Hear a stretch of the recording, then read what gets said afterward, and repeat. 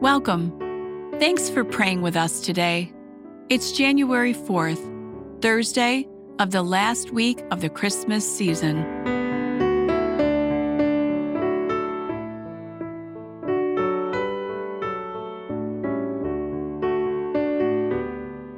Today we start with a passage from Galatians chapter 5, verses 22 through 23. But the fruit of the Spirit is love, joy, peace, patience, kindness, goodness, faithfulness, gentleness, self-control. Against such things there is no law. In his letter to the Galatians, St. Paul lists joy as one of the 9 attributes of a life that is lived in the Holy Spirit. This kind of joy is more stable and lasting than the happiness of this world because it comes from the Holy Spirit. As you reflect on the gospel, recall that reading Scripture is not simply information. It is formation.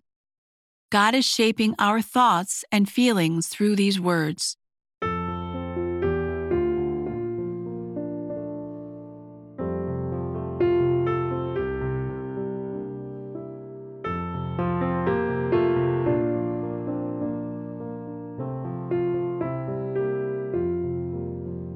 The child's father and mother were amazed at what was said about him.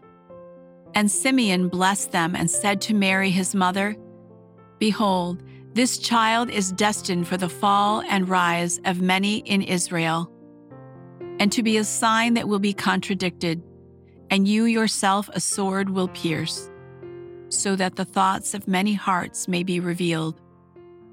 Luke chapter 2, verses 33 through 35.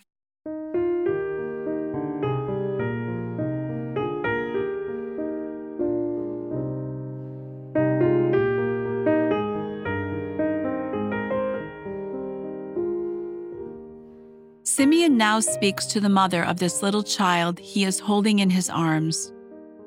He is looking ahead to the division between those who opt to follow Jesus and those who do not. Mary herself will have to make the decision to be on one side or the other. She is his mother, but will she become not only a mother who loves her child, but also someone who believes in the way of life that he preaches? That act of faith goes beyond family ties. Mary made the decision.